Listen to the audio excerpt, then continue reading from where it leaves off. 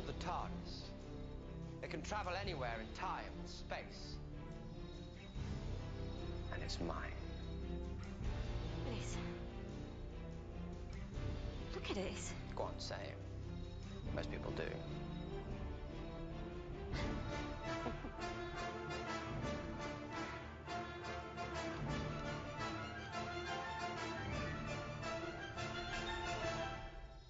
Smaller on the outside.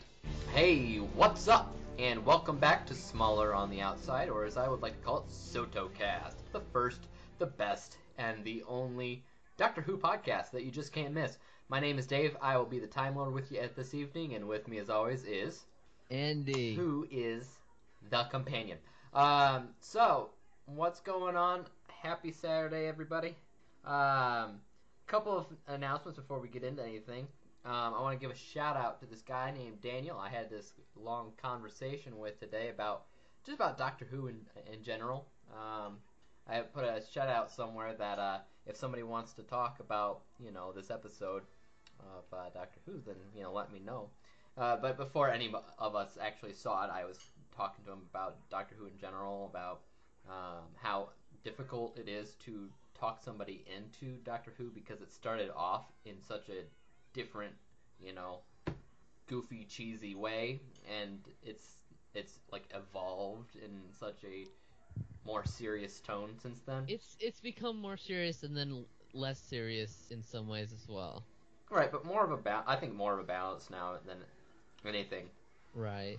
So he and I talked, and he hasn't seen the classic series either, and right. When I asked him his favorite moment of the series, what the first thing comes to mind was he was talking about the silence with Matt Smith.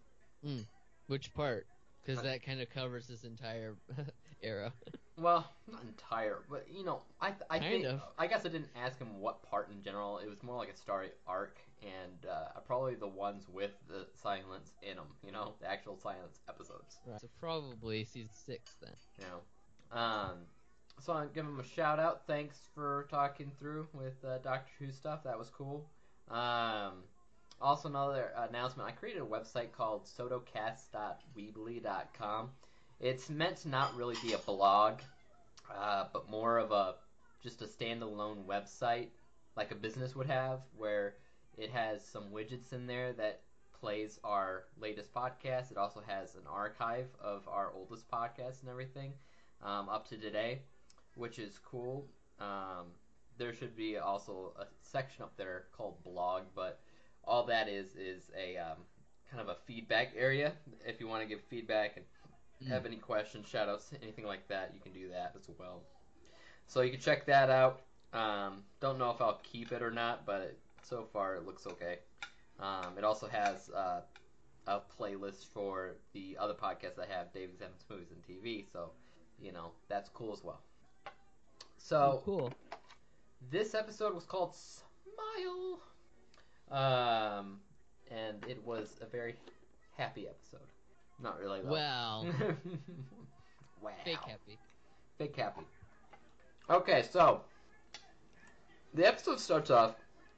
Bill and the Doctor are in the TARDIS, and she's asking how everything works. Why are the seats so far away?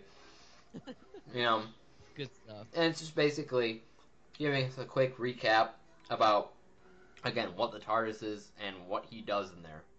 So more introduction stuff for people who've never seen the show.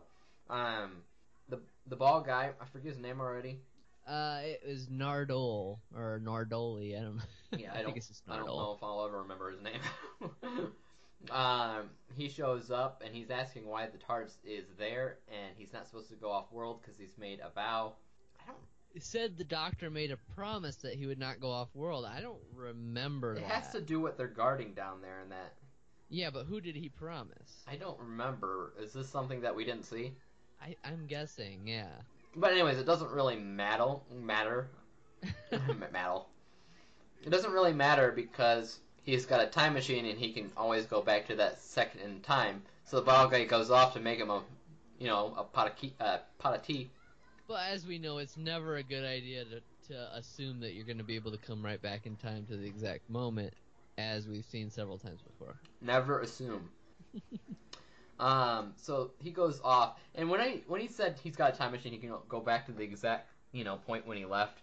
I was He actually said he can arrive before they left, which I'm thinking, no, you can't, because then you'd be interacting with your you can't do past that, selves. right?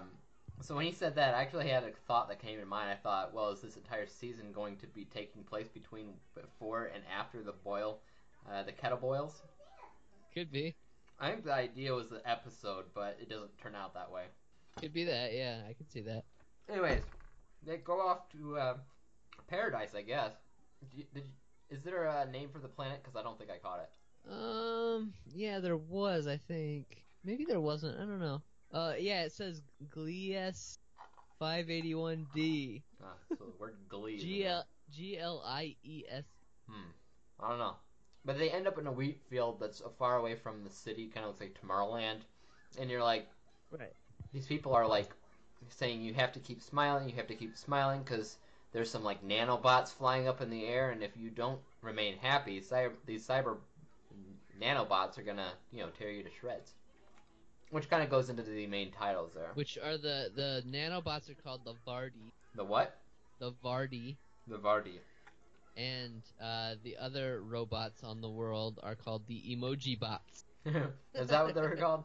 Yeah. I'm over here calling them emotibots. I don't know. Those are cool.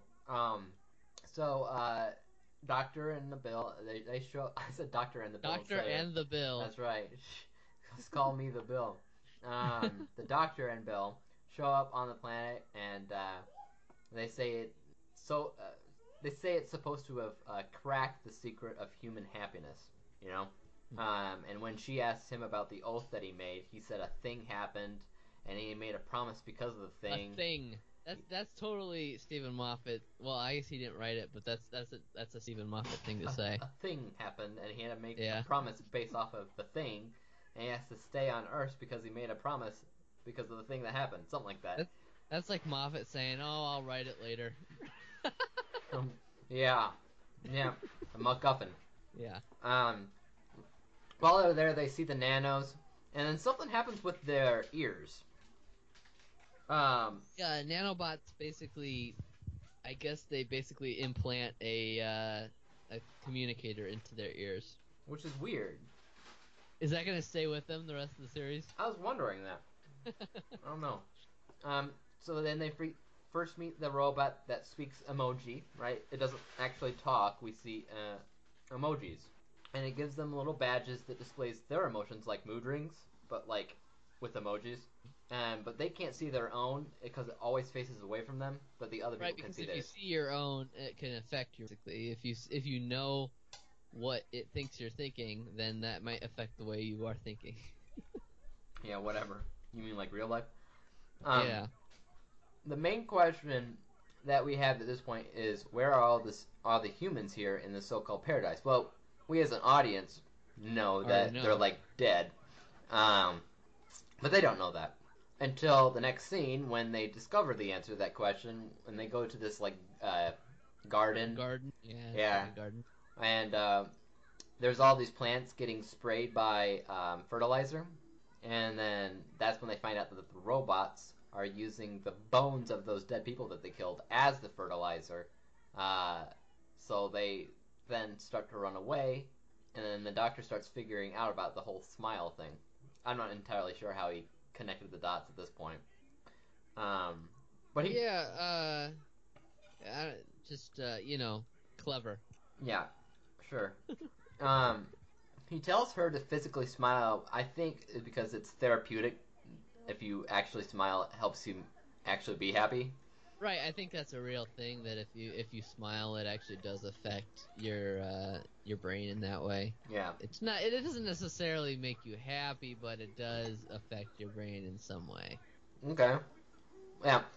And that helps to change their emoticons on their badge on the back to happy, so it kind of at least tricks them. Yeah, it fools the killer robots, at least for a little bit, just a little bit. It's kind of hard to hold that up. I'm trying to figure out where the TARDIS is in that field. I feel like it's miles and miles away from the city. Not miles, but a good distance. A good distance, because they run back to the TARDIS and then they go back. basically. The doctor wants to just leave her there. Throughout the episode, starting there, the doctor keeps trying to, convince Bill to stay back. Not obviously, just saying, doing different things that make her stay back, and then she realizes. For obvious reasons, he's got. Keep her out of harm. Keep her out of harm. Yeah, keep her out of harm. He's got plenty of reasons to do that. So he leaves her there and comes back to the city because the idea is colonization ships could still be heading to them and as a death trap. But she doesn't really listen to him and she just kind of follows him back as well because she likes adventure. And inside one of the main buildings, which is kind of like in the eye of the storm, they find a spaceship, an Earth spaceship. Well, the doctor basically said that he kind of figured out that the city was built around a spaceship, and that's where the original spaceship would have landed. Okay. When they go into the spaceship, it alerts all the Emotobots, as I said they were. And the doctor has this idea that he can save the planet if he just blows up the Emoto City. So that if the people, when they arrive, they'll see the city's gone and they'll just go find somewhere else to live or something. Well, or maybe they'll build their own city. We tried. The whole time, Bill's out there telling them directions of where to go. She's looking at a map, but it turns out, once again, he had already memorized the blueprint to keep her out of trouble. So she heads somewhere else and finds this old woman that's like dead but is perfectly preserved. Yeah, that was weird. Why is she perfectly preserved? I thought they were going to explain it as the nanobots or something. Maybe she just died, like, the day before. No, because that's the whole point of why the city's, like, gone crazy killing people, right? Well, they said it all happened. All the people that died, they said it happened within a day. Did it? Yeah. That's a little crazy, robots. Come on now. Terminators. All right. So she finds a book in that same room. You got nanobots. They're probably pretty effective at that. She finds a book of what kind of looks like an animated history book. I think it's the end of the world for Earth. Yeah. Yeah. And then she goes back and finds a boy that's kind of just wandering around and asks her if they're there yet. Are we there yet? Are we there yet? And I'm thinking, he says, are you my mommy? Kind of is just as creepy, except he doesn't have one of those masks on. And that's kind of when we find out that there's a bunch of people there. There's a ton of pods. I immediately figured that when we saw the kid. Yeah, which is, if in my understanding of this right, it's basically the surviving population of Earth, the rest of them. Yeah. And the doctor was about to kill them all. Well, the doctor also explained that when people evacuated Earth, they went on several different ships, so it probably wasn't the only surviving population of just one of them. London. Sure. Yeah. Yeah, you remember that spaceship UK or whatever, Starship UK? Starship from, UK. The second episode of Matt Smith. No. You have to tell me the story of the episode rather than just the ship. Well, it was the one with the star whale, and the ship was going forward by torturing the whale. Oh yeah. Stopped torturing it and it went faster. Right. That one, yeah. That's maybe one of the ships where they escaped on. Sure. Yeah, none of them were Battlestar Galactica. Oh yeah, I see that in this TARDIS wiki. It actually mentions that here, the Starship UK. Oh, does it? Yeah, okay. Yeah. So when they're looking at the dead body, the doctor comes up with this idea. I guess they both do that. It was a virus that killed everybody, but it was grief as a virus. This is where it got a little confusing for me because he said the robots were programmed to know happiness and hope, sugar and spice and everything nice, and they weren't programmed for grief. And they don't know what that is. They don't know what that is, and so that somehow turned into a physical plague.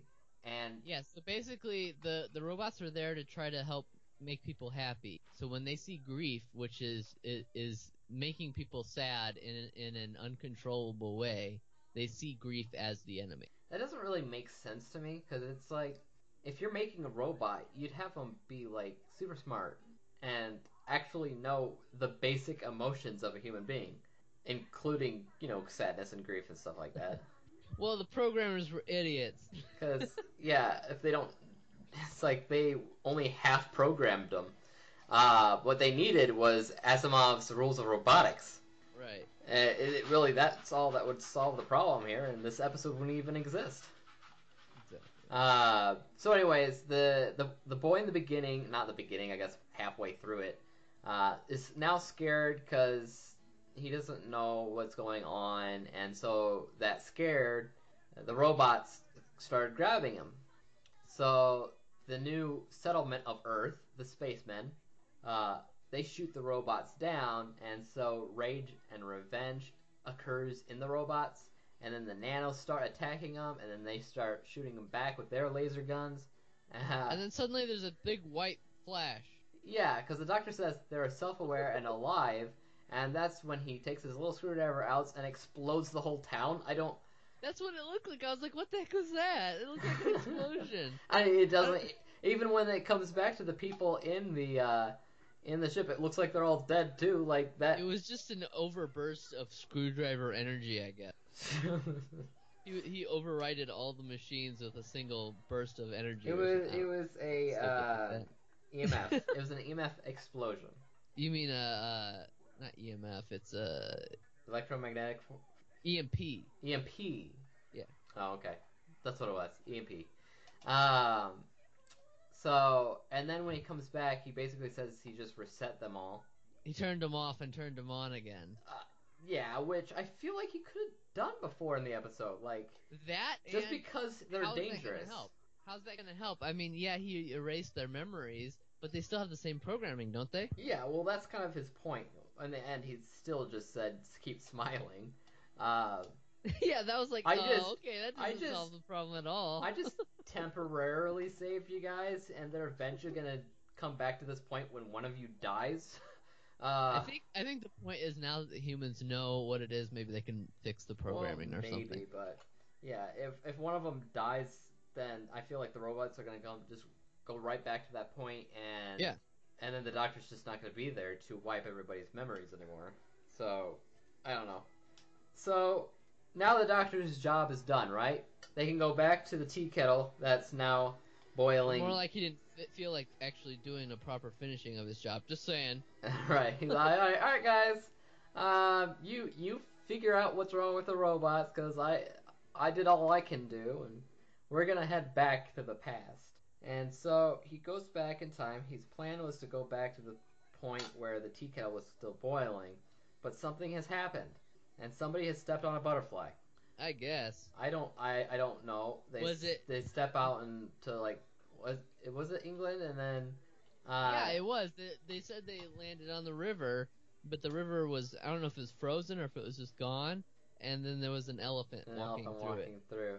And then, you know what this kind of reminded me of? Legends of Tomorrow. Well, yeah, like changing everything. I did see the next week episode thing, and it doesn't really tell you much. It just shows you that it's definitely a screwed up world, basically. Okay. And they did. I wasn't sure if it was like the future, or if something they did maybe changed. It kind of feels like the past, from what I could tell, but I don't know much about it. And they said they did mention stepping on a butterfly and everything too. Well, I was thinking maybe because they left, he promised not to. That something with that. Something about vault, his vow. Maybe. Well, I thought maybe something about that vault caused it. About the vault, okay, maybe. That's what I was thinking. He was supposed to follow through with his last vow. Wait, wrong show. So this is more of an average episode, I would say. First one was better. This one was more typical from what you would expect from an episodic episode. I liked the robots, you know, the concept at least behind the robots that are kind of reprogramming themselves and becoming self-aware and turning into Terminators, but it's not like we haven't seen anything like that before. Right. I guess I like the emoticon. There was actually an episode of the first Doctor that felt very much like Skynet. The first Doctor? first Doctor, and I think it was probably the third season or so, it felt very much like a story about Skynet, which I thought was really cool considering it was way before the Terminator ever came out. Did they have robots? Yeah, it was robots, and a robot that was, I think it was designed to control the weather, but then it got smart, and ended up making tanks and things like that. Making tanks. Yeah, and other killer machines and stuff. I don't remember exactly what the episode was called, but it reminded me a lot of Terminator. Asimov's Rule of Robotics, people. Which also didn't. This was this was the 60s. When did Asimov write his books? Let's see.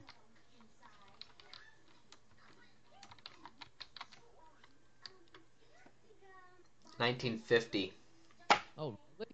I, Robot was 1950. I don't know about Bicentennial I feel Man. like iRobot was probably the first, but I don't know for sure. I did not know they were that old. Wow. Okay. Yeah, 1950. Bicentennial Man was after. That was 76. But iRobot was probably the first, and that was in 1950. Yeah, the first book is iRobot. So, there you have it. Well, they don't have Bicentennial Man in this series, but I guess that was a different series. I don't know. But anywho, that very short episode, actually. Very short podcast. That's alright, because I needed to move on to stream later, so. Yes, Andy's most important stream. Check him out on... Well, it's Saturday. Get a lot of time to work on it. Are you on Twitch? No, YouTube. Oh, you used to do YouTube gaming? Yeah. Okay. Check him out on YouTube. Look, just search my name, Andy Gillian. That's Gilleand. For those of you that... I know most of you know how to spell it, but... Yeah. Of course, everybody knows how to spell it. Yes. I just figured if they saw your podcast. Yeah, I think most of the time I say the creator of the podcast is the podcast name itself. So, well, I have a question about the series. Is Nardole technically a companion? I don't know. The Doctor has had a robot companion before. I believe it was in it's either fourth or fifth Doctor. It might have been both. But I don't know if he. I mean, he's been traveling with the Doctor since the Husbands of River Song. Mm-hmm. You know. Yep. Which is like over a year. You know. Right. And who knows how long in Doctor's years, because it could have been that whole 70 years or whatever they said before in the last episode. Yeah. So I guess I would guess he should be considered a companion. He could be. I feel like he would be more of a companion if we saw him, more often in there. We never. I don't think he's.